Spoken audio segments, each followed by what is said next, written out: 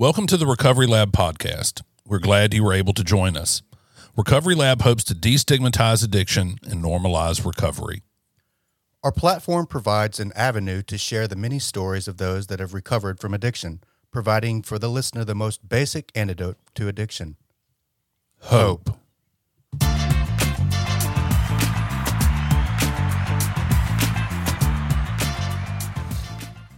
All right, everybody, we're back. This is episode number 59 of the Recovery Lab podcast series.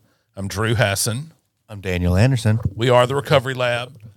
We're joined today by none other than Kimberly Hassin, with whom I have a special relationship. We're married. All right. Did I already say episode 59? Yeah, we did. Okay. So we're recording. Yeah, everything's good. All right. Well, thank you for joining us today. Yeah, thank you. How are you doing? I'm good. Good. You a little nervous? A little. It wears off soon, Yeah. quickly, I promise, and it just turns into three people having a conversation. Yeah. That's right. Yeah. So, of the people who have done a repeat episode, you're the first one who is a solo flyer. Denise Marsters was technically the first person that's been on twice, but she was just on the first time early on, kind of telling the history, a little bit of her own personal history, but mostly the history of the McCoy house. And then obviously she was on last week as part of a group from the McCoy house. But you're the first person that is a repeat solo performer.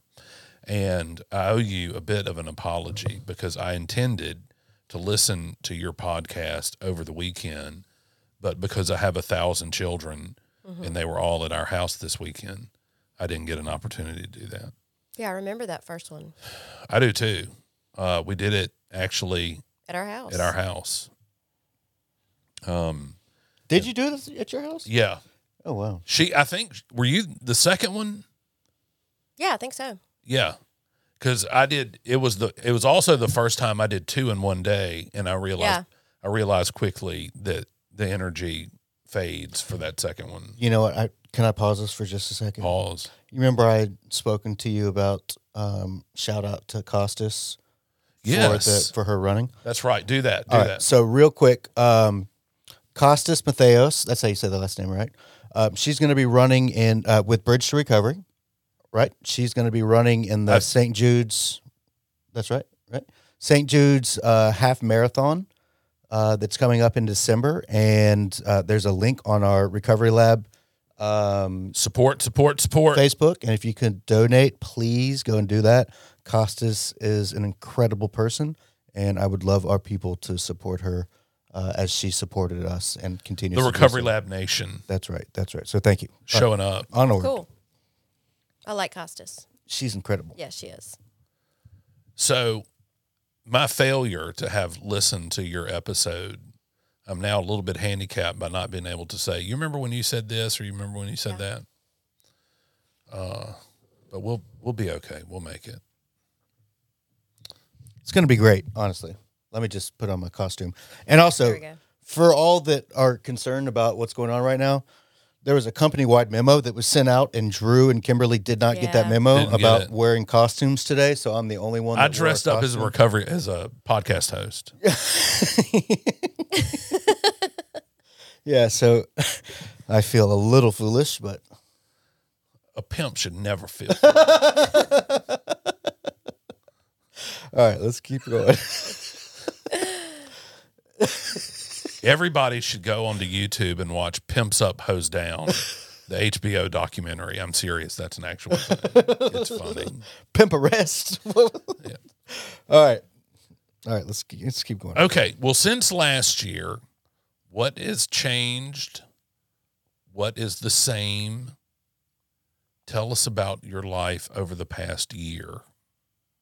Wow, I haven't thought about that. I guess over the past year, things are the same a lot, I think. And isn't there some glory for that? Yeah, absolutely. When we think about how our lives went from year to year, And I know that your story is similar to mine. It was a whole lot of let's get real high and make our lives awful and then go to rehab real quick. Yeah. And it's part of that awful cycle. And sometimes Right. A lack of activity is somewhat foreign to us. Absolutely. And uncomfortable Yeah. at times too. Yeah, I was definitely accustomed to, like you said, messing up, Upheaval. going to treatment. I mean, living in treatment. I lived in treatment for years. I didn't have a home. Treatment was my home. Yeah, we get accustomed to the chaos, right? Absolutely. The chaos, that's the word I couldn't think I of. experienced that when I first got sober this time.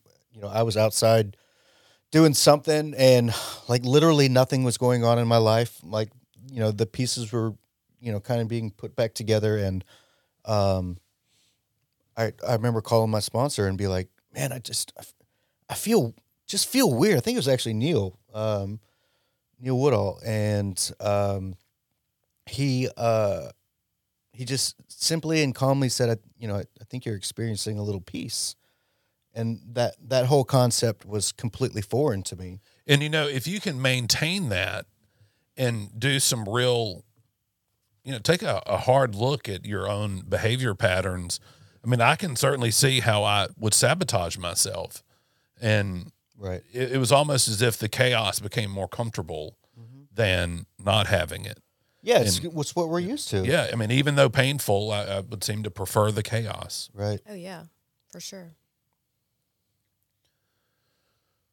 Interesting. It's funny how we can, it takes a while to really reflect on our own behaviors to kind of put together how we have these patterns and how destructive they can be.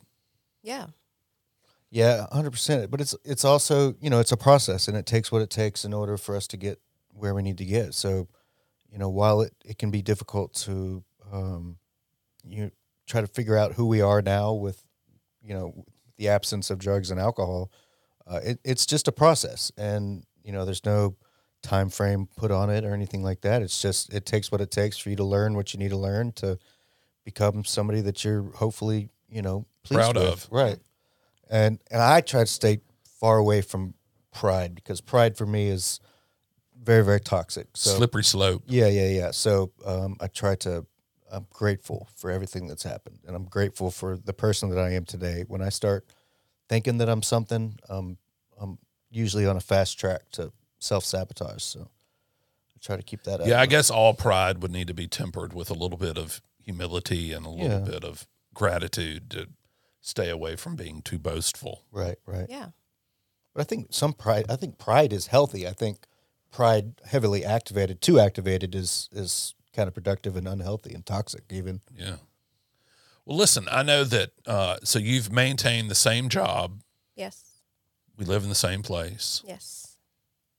We have the same baby. Was Yes. There was that switch up that happened there for There was that. 6 months. Was it 6 months?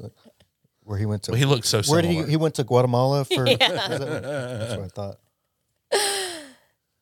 How do you look at the stability in your life and compare that to times when there was less stability?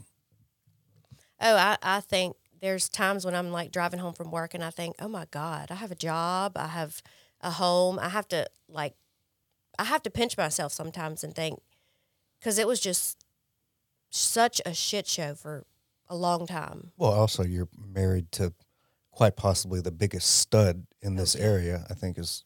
That's absolutely true. Yeah, it is. It's a bonus for sure. Yeah. He keeps it fun for Yeah. sure. But yeah, there's times that I think I can remember, and I've talked to you about this before, but I can remember numerous times like laying in treatment center beds, laying in halfway houses, just thinking, God, I would give anything to have a home and a car and a job and some normalcy, and how foreign that was, and how, I've maintained having that for a few years now. It's pretty incredible. You got to feel proud of yourself. Yeah, it's good. Yeah. I think I struggle with that, being proud, because I still struggle with that guilt and that shame based around who I am or who I was. So The past. yeah. Well, and, it is tougher for women men don't get a pass on it either. The comparison thing, looking at somebody else's life and thinking, oh, they've got it so good. And, oh, they don't have this problem or that problem. But they have some other problem. I have that problem too. I have that issue. A lot of times that's why I try to limit my Facebook usage, as much as possible, just because people are putting their best photos, their best everything out there into the public. And it's super easy. It's human nature to look at that and be like, oh, I want that, but we're not seeing the whole picture. Look, I saw this happen before my eyes. I don't want to say too much in case these people were identifiable, where I saw a couple get married on Facebook and I thought, wow, they've really got it together. And then, it was just a few months, literally. Yeah, you never know. And the cracks become obvious. Social media is so dangerous that way. 100%. Yeah. I was, what you were saying, I was thinking about, I definitely need to probably limit my social media, because I think for me, probably the guilt and the shame that I'm talking about that I experience still on a daily basis, like I grew up in Jackson, I grew up privileged, and, I'm not trying to toot my own horn because I lost everything. But I think that it's hard. It's been hard for me to move back to Jackson and live in Jackson and see all the people that I graduated high school with that have a completely different life than me. They didn't have struggles. They have struggles, but they don't show their struggles. And their struggles weren't on the, right up front with it. They weren't doing heroin. They weren't doing heroin. They weren't shooting heroin and living in trap houses and stuff like that. So, yeah, their struggles were a little bit different. But it's hard. I think it's hard as a woman to grow up in this area, in the Jackson area, and go to Jackson Prep and be in that whole group and struggle and then come back from that. The flip side, because I see people on a daily basis where I work that I see people from my past that I grew up with, and it's, even though everybody's like, oh, I'm so proud of you, you're doing so great, because everybody, seems to have watched me fall for a while, but they've seen me get up and do better, but still it's hard for me to see that. Sure. Yeah. It's hard to live in the good part of that story. Yeah, absolutely. It's hard to live in I overcame it. I was tenacious. Yeah. I had sufficient stick-to-itiveness to get over and through, doing Dilaudid at the Dollar General. Trying to keep up with the Joneses is definitely a struggle for me too. So. Yeah, I try to stay. I think it's anybody that says that. Well, I don't know. I can't overgeneralize things, but I think a lot of people struggle with that. Yeah.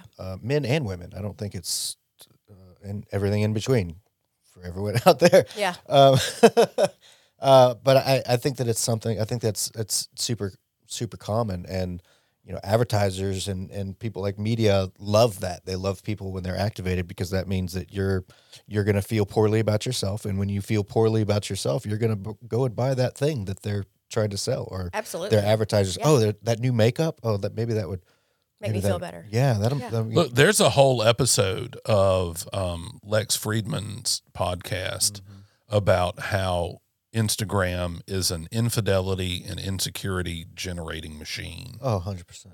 And it's designed to do that. Yeah, it thrives on that. Very efficient in it too. Part of the human condition. Right. And I wonder, drug addicts and alcoholics tend to have some appreciable measure of insecurity and doubt and self-loathing. And it seems like that's why we got high. Social media right. can inflame that. Absolutely. Right. And the drugs and alcohol were a solution for a long time. Yeah. For me. Until they weren't. Oh, it works. Yeah. Like Keenan says, we all start with pleasure seeking, right, and end with pain avoidance. Right. I don't know why that's such a tongue twister for me. Like I had to pause and say it slowly. It's okay. Interesting. All right. Well, we've covered what you've done for the past year. What are some things you'd like to talk about? I don't know. I wasn't expecting that question. Oh. Threw me for a loop. From left field. What?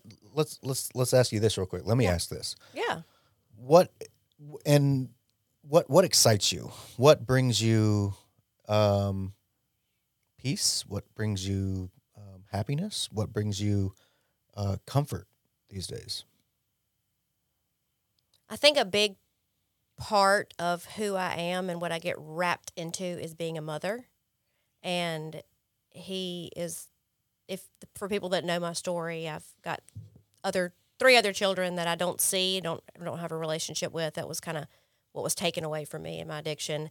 And so Thomas is my second chance. And I've just really embraced that and really kind of gone head on into being a mom, and that's who I am, and I feel like that's kind of my identity. It can be good, it can be bad, but I feel like he's my world in so many words. I think, and I don't want to harbor on this if this is not something that you want to talk about. I totally understand, but it's a common thing with folks like us in sobriety and in recovery, is kids being removed, things being removed, like life, us really getting cut back. How have you, and again, if this is something you don't want to talk about, no, we can talk about it. I just feel like it would be really, really helpful to somebody that may be listening that's going through the same thing, or has gone through the same thing. So how do you get through that? How do you, and also how do you get through it? But how do you forgive yourself for that? Because you're doing a phenomenal thing now. You've got Thomas, and you're absolutely killing it in life. And we don't wish to shut the door, or regret the past or shut the door on it. But it has to play a role in some way. I mean, so how do you process that on a daily basis? How does that? That's a good question. How do you find peace and resolve in the fact that you're on the right path now? You're doing good. While the past was unfortunate that it happened, it made you who you are today, and it seems like you're very you're pleased with where you are in life. So how do you juggle that? How do you handle that extreme adversity, and especially like in early recovery when you were first getting sober? Like, how do you do that?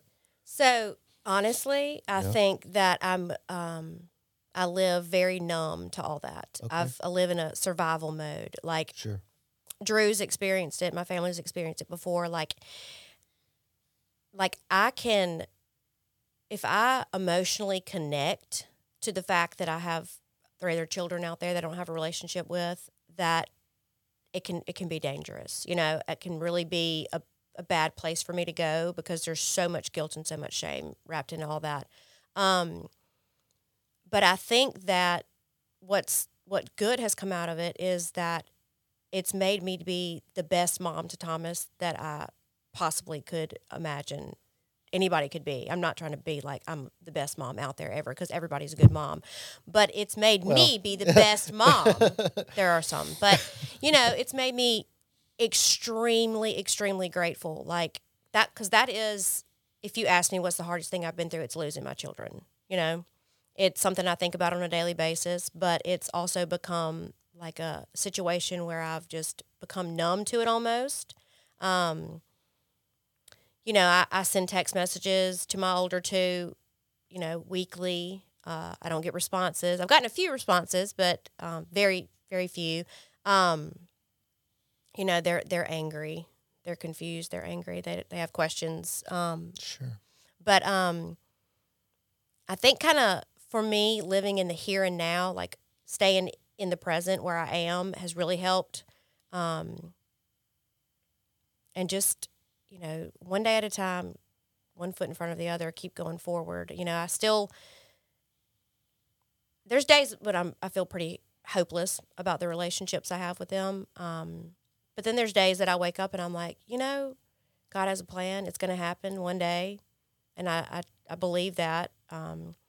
the story's kind of crazy. So I've thought since I went to the faith-based treatment centers where I finally got sober. So I've thought since the beginning, kind of, I feel like I had this, God told me that when it happened, he was going to make the way, and that there was going to be no glory for anybody else but him when it did happen, and I finally got restored to the relationships with my children. And I've held on to that, because I really do feel like that was what he told me. And it's crazy enough, I don't know why I'm talking about this, but crazy enough, I hope I can talk about this. But talk about anything you want to. Knock it out. Have it. So crazy enough, I finally get sober and get enough sobriety under my belt, and I get an attorney, and yeah, keep going. And then she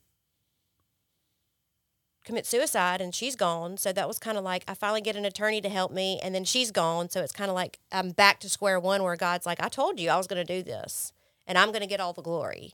It's not going to be anybody saying, oh, I gave you your children back. Oh, you did this. Oh, this and that. It's going to be something that people are going to say, oh, wow, that's a miracle, So yeah, I thought about that several times when it comes to that whole situation. Like, God was like, I told you what I was going to do. That had to be devastating, though. You feel like you're making progress forward, and then God's like, trust me. Yeah, and I think I still struggle a lot with my anger with God, And Drew said something the other day, and I really connected to it. It was like, we were talking, and he was like, I ask God often. I'm like, God, just give her a break. Give her kids back. What? I mean, she's doing everything she's supposed to be doing. I mean, if I got to talk to God, I'd tell him I think it's ridiculous. I mean, enough's enough. Yeah. But I know that, and another thing that's hard is, like, I've seen numerous other women in recovery that I know that have less time under their belt than I do, and they've gotten their relationships with their kids back, and that's when I feel like that Thomas is such a huge blessing, because I did not see him coming. He was not in the plans. I didn't think he was possible, and I didn't think that was an opportunity for me again. So, I guess that goes back into that comparison, how comparison's such a thief and steals so much joy from us, because I could easily say, well, everybody else has gotten their kids back, but I haven't gotten mine back. But then I can't go there. So how do I deal with it is definitely, like, I think I'm numb to it. And I say it often, like, really honestly, if I emotionally connect with all that, it's almost like it's too painful. Like, I'd absolutely probably be still getting high. This is my opinion. I would still probably be getting high. I would have relapsed by now, I think, if I didn't have Thomas. And that's what I believe. He keeps me going. He keeps me. I think the takeaway is that we can have really hard challenges. We can have really hard difficulties and still stay sober. Yeah. I promise you there's more than one woman who'll listen to this and think positively about you and be appreciative that you were so willing to be honest about all this. Right, and that's what it boils down to. I mean, it's just pure honesty right there, and that's something. And how can we find something profitable and good out of our bad decisions? Bro, I cannot tell you how many times since you've started talking about the past becoming profitable months ago, that is something that pops into my head every day. How is this situation, how can I use this situation to be profitable to me? Yeah. It's a whole mindset. I think that's the number one mandate we have in recovery is, how can I look at this in a good way? What good can I get out of this? Like you say often, what do you say? I say lots of great things. He does. He really does. He does say a lot of good things. No, I know. But he's very clever. He's my friend. You say often, like, if we learn from our mistakes, then a lesson becomes more valuable than gold. Yes, exactly. And I think that's absolutely true. Like, I still have plenty of things I still struggle with, but if there's a situation where I make a mistake and I learn from it, then it makes me a better person. It absolutely does. So right, yeah. Everything. I believe this 100% with every cell in my body. Everything in this world happens for a reason, and nothing in God's world happens by accident. So when I hold on to that with the strongest grip humanly possible. So in doing that, I have no choice but to identify the adversity, the positive things, of course, but the adversity that's in my life right now, be laser focused on what I'm supposed to learn from this right now. What is God trying to teach me? I know that this is super, super hard right now, but I also know that when things are difficult, that's when I grow the most. Yeah. So yes, this is really difficult what's going on right now, but God is, one, not going to give me any, more than I can handle, right?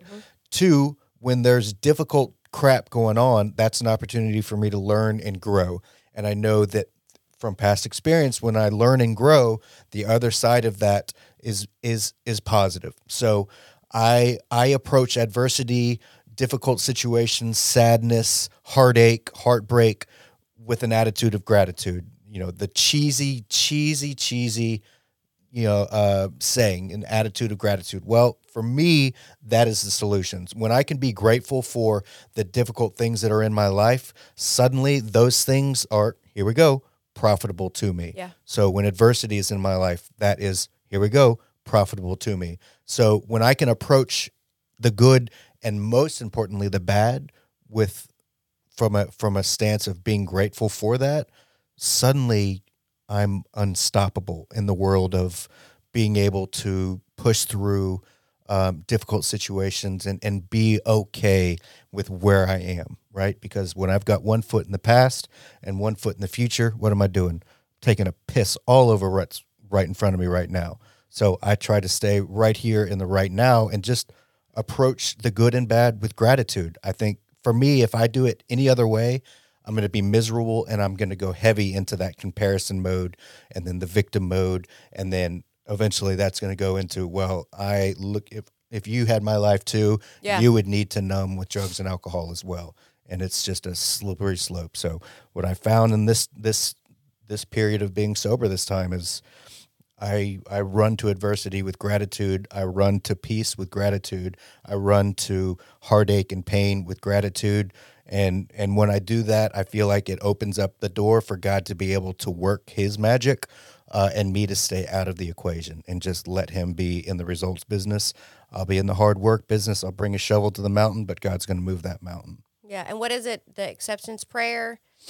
Absolutely nothing happens in God's world by mistake. Right. I think that's something like I just kind of really resounded with me. I really kind of just, that's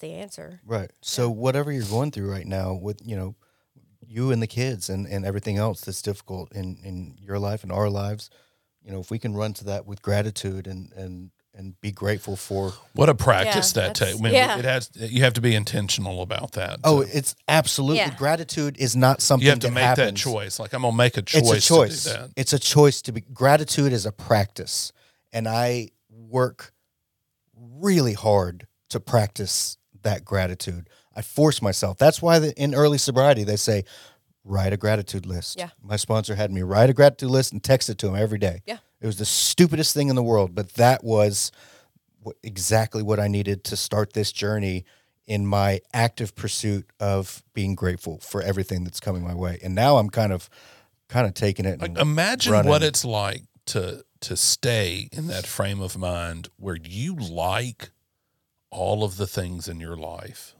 I'm there. And feel a sense of protectionism about those things. Here's a good question. Kimberly and I were talking in the car, to each other from our cars the other day. And I asked her, I said, look, imagine you have a time machine and you can go back and come back. You can go to and come back from any point in time. Where would you go? When would you go? And so I started thinking about that and I thought, what a goal your life should be. Yeah. Imagine doing that which is necessary so that when you're offered a ride in the time machine, you wouldn't want to go back to anywhere because you wouldn't want to risk what you have in the present day. Yeah. And I know that seems crazy, but I've really thought, am I doing what I need to do today so that I wouldn't want to take a ride in the time machine? Mm-hmm. Yeah. Because my first answer immediately when he asked me that was I would go back to when I had my children. Mm-hmm. Absolutely. Hands down. Don't even have to think about it. Yeah, but you're going to be a much stronger person now than you ever would have been and more of service to other people than you would have ever been had you not had that adversity in your life. Yeah, now that I think I don't do a lot as far as like telling my story and doing things like that. Like I was real active when I was in Mobile, when I lived there, as far as like recovery community and everything, and telling my testimony is what we called it. Mm-hmm. And I just don't do a lot now. I'm kind of consumed with being a mom, and that's why I say it can be good and bad. Sure. But you know, if my story can help one other woman say, okay, well, if she can stay sober, then I can do it too. Because Right. I mean, in the beginning, that's what I needed to hear. There was one or two that that are coming to mind, women that were farther along in their sobriety than me. One of them had a very similar situation to mine, and I just literally held on to those two girls. Mm-hmm. And walked with them on a daily basis, and those girls are the ones that like they gave me hope. Right. You know, when there was like no hope that I could hold on to, I couldn't understand anything else. I kind of just, and I owe them a whole lot. It makes you almost want to cry, but like they were a big part of my recovery in the beginning, a big part. So if my story can help somebody else, then, and you know, that's what this is all about. Yeah. Is going through shit. Using that to help other people. When you can use it to help someone else, suddenly it's profitable to you. Yeah. Because otherwise, it's just to lay around thinking about how awful everything was. Oh yeah. And Right. I mean, I lived like that for a long time. And Me too. then A large proportion of society thinks that way and lives that way. Yeah. The whole victim mentality, it's toxic. It's unbelievably toxic. it's almost as addictive as the drugs are. You know, it gives you a way out and an explanation, and you never have to take responsibility for anything. And Yeah. Right. Feel sorry for yourself. It's the Yeah. low-hanging Yeah. fruit. Yeah. it really is. All right, what else? I don't know. Y'all ask me questions. I don't You're feel like do- I'm very interesting, so. No, look, y'all ask me I'm stuff. floored You with think you. you think we're interesting? No, we're just two You've been nerds. open that- and honest. we're two and freaking raw nerds. and transparent. I mean, If I wasn't married to you, I might hit on you. oh, isn't that sweet? Well, I'm married. But, you know, there's times that, like, oh, I know what I was going to say. Drew and I were in, you know, we talk a lot when we're in the car. On the way to work in the morning, we talk. And we were talking the other day, and I don't know, I remember specifically where I was sitting. I was at a stoplight, and I was, like, talking about, and I was like, but I don't even remember that person. You know, we were talking about, oh, I know what we're talking about. How something about, there was some term that I was going to use, and I was like, I wish my boss would hear me say something like, Get served. get served. What? You know, like I don't- the I drug can't- dealer Give me serves some you. context here. Oh, so I saw a gas station, and I was like, did you ever get served there? And then I kind of stopped myself for a second, and I was like, because I had just left work. This was on the way home from work, or either I was at lunch or something, and I was like, I stopped myself for a second, and I was like, I wish somebody at my job would hear me say, "You ever get served there?" They would be like, "What is she talking about?" Because they don't know that side of me, you know. Right, They don't right, like right. they have no clue, and it was just funny. Your to work. think- This is your work you're talking yeah, about? yeah. Like they know I'm in recovery, Sure, but they sure, don't. sure. I mean, they don't know that person, how ghetto fabulous I was when I was back in that life. But Sure. you know, it was just I had to stop and remember. I thought I had to say, I don't even know that Kimberly that used to be ghetto fabulous and chasing drugs and meeting dope boys at the gas stations all the time, and you know, I just hanging out with a bunch of dope boys, like going to the casino on the weekends with the like little old me and the bunch of big dope boys, you know, like I don't even know that person. That's crazy. No, I think you know her. I mean, I know her, but like I think to myself, like I did that. Like I Yeah. really did that. Like, you know, We did some it's just- crazy, we did some really, really crazy stuff. scandalous even. And that's like Scandalous. not even like really what all went on. Like there's some really scandalous, of awful course. stuff that happened. But Right. But again, all of that stuff was necessary in order for you to be where you're at right now. And today, absolutely. you're pleased with that person and you're positive. You feel positively about who that person is. So again, profitability again. Yeah, and the way to spin that to something positive is, look what I overcame. Right. Look what I came through. Mm-hmm. Look what I was able to persevere through. Right. And get hope and confidence that I can overcome other adversities. Right. I don't have to rely on Dilaudid. I don't have to rely on meth. I don't have to rely on, a even scandalous life. Yeah, yeah. And I mean, that's one of the things about the ice baths that is super, super important for me is it's me putting myself, because life can be very comfortable sometimes. And it's important for me to remember and remind myself that I'm capable of doing really, really hard stuff. And getting in a freezing tub full of 42 degree water, that's hard. And it resets my brain to, okay, no, we can push through this. We can push through adversity. There hasn't been one single day. There has been. There's been 2 days where I got in the cold plunge, and I haven't missed a day in almost 8 months, where I was like, that's awesome. Yeah, I was. That really is awesome. Because we've been slipping. Yeah, it's okay. There hadn't been one day there's been 2 days where I was like, God, I'm enjoying being in this freezing cold water right now. 2 days. Yeah. Other than that, every single day, it's, oh my God, I don't want to get in there. Here. I certainly don't want to sit here. But then I remind myself, no. This is important to keep us grounded, to keep us centered, and to remind ourselves that, life is going to be hard. Life is going to get hard, but we can push through it. So I have my little pep talk with myself every single day, and I hop my ass in that cold water, and I sit, and I force myself to push through the adversity, feel the pain, feel the uncomfortability, and then approach that fear, that pain and discomfort. I run to that with gratitude, and I'm grateful for the opportunity to put myself in a situation like that to where I can, get back focused, get back centered.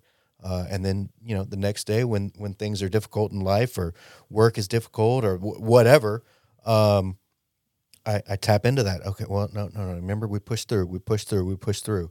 And I become my biggest cheerleader. And I push through whatever's coming my way. Yeah. And I feel positive about life after that. I feel the same way about going to the gym. Yeah. And then I think to myself, why did it take me literally 46 years to learn how to invest in next week's Drew instead of right now Drew? Right.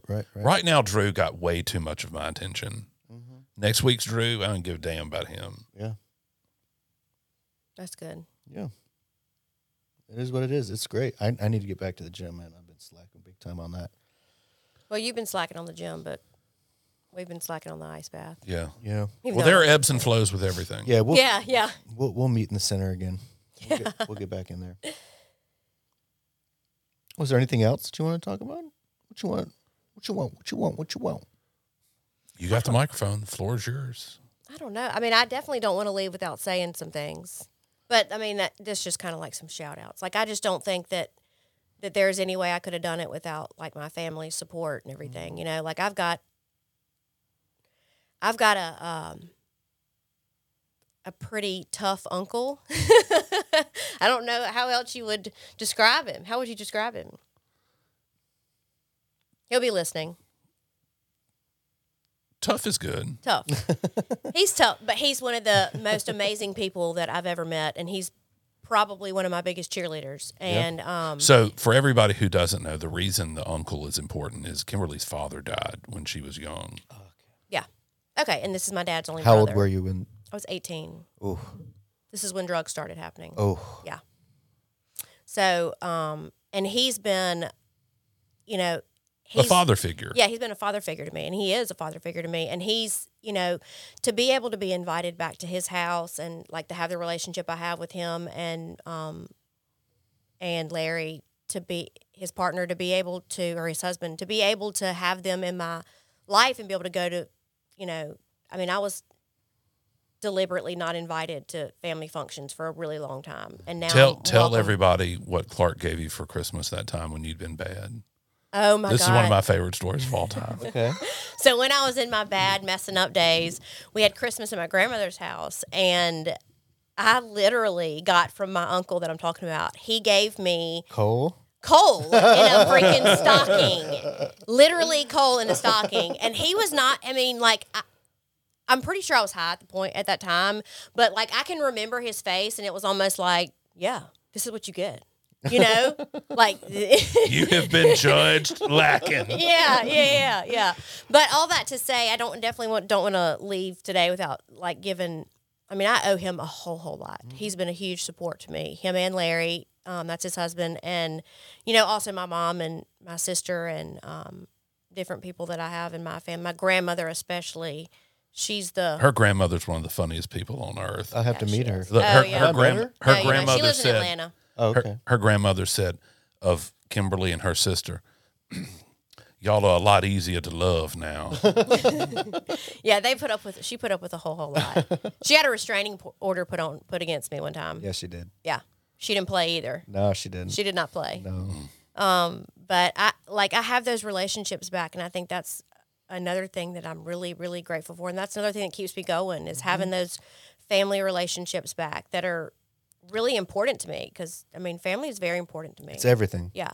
A reflection of your gratitude for those things. Yeah. And it sucks that we're better people in the reflection of our ugliness from the past. I've said this before, like I'm a better father because I've been a bad one. I'm a better employee because I've been a bad one. Yeah. I'm a better husband because I've been a bad one. I'm a better son because I've been a bad one. Right. So it's important for you to remember that when you come across someone that's being a complete asshole or really rubbing you the wrong way, they may be in that point where you were at that time. So we run to those people with Grace. compassion Yeah. and grace. Exactly. Because we did everything wrong also for a long time and still make mistakes every single day. We're not perfect. We just don't put dope in our system anymore. So we actually have to live life on life's terms. So it's important to run to those, difficult situations and people with compassion and grace. It's important. I can only speak for myself. It's important that I do that because it's not a good place for me to be judgmental because I was a real certified piece of work when I was out there using, and still can be today sometimes, I'm not perfect. Out there getting high and judging other people? No, just being an asshole. Just being an asshole and judging people. It's usually when I'm tired or hungry. Yep. I'll get into that judgmental. And when I'm driving. I mean, I'm just... do you have road rage? No, I don't, but I have road judgment. Road judgment? Yes. Yeah. Like, you stupid. Yeah. You are the stupidest person in the world for driving the speed limit, you know? What an imbecile. I don't act out. I don't honk my horn. I don't do anything, but You'd think it. It's just a quiet. I'm judging. She's going to end up getting shot in Jackson because she goes 0 to 60 when when you feel aggrieved in the car. Oh, yeah, I can't see anybody like rides an on ugly my tail. part of you comes out. Yeah. Well, it's because we're in a heightened sense, heightened state of being when we're driving. Everything is so. Of course, we're going to be more, quicker to react because our life is on the line, literally. Yeah. So you got to be reactive. But I've been a lot better at it. I certainly don't, like I said, honk or swerve or anything like that. But you best believe I'm going to judge you if you're cruising in the left lane. Oh, yeah, I do that. Scum of the earth. Crazy. Scum of the earth. Yeah, I hate that. All right, we're beginning the downhill slope of today's episode, so you're not going to escape my two favorite questions. Okay, I'm going to hop over to the station. We'll give him a moment. Okay. Should I be nervous? No. Okay.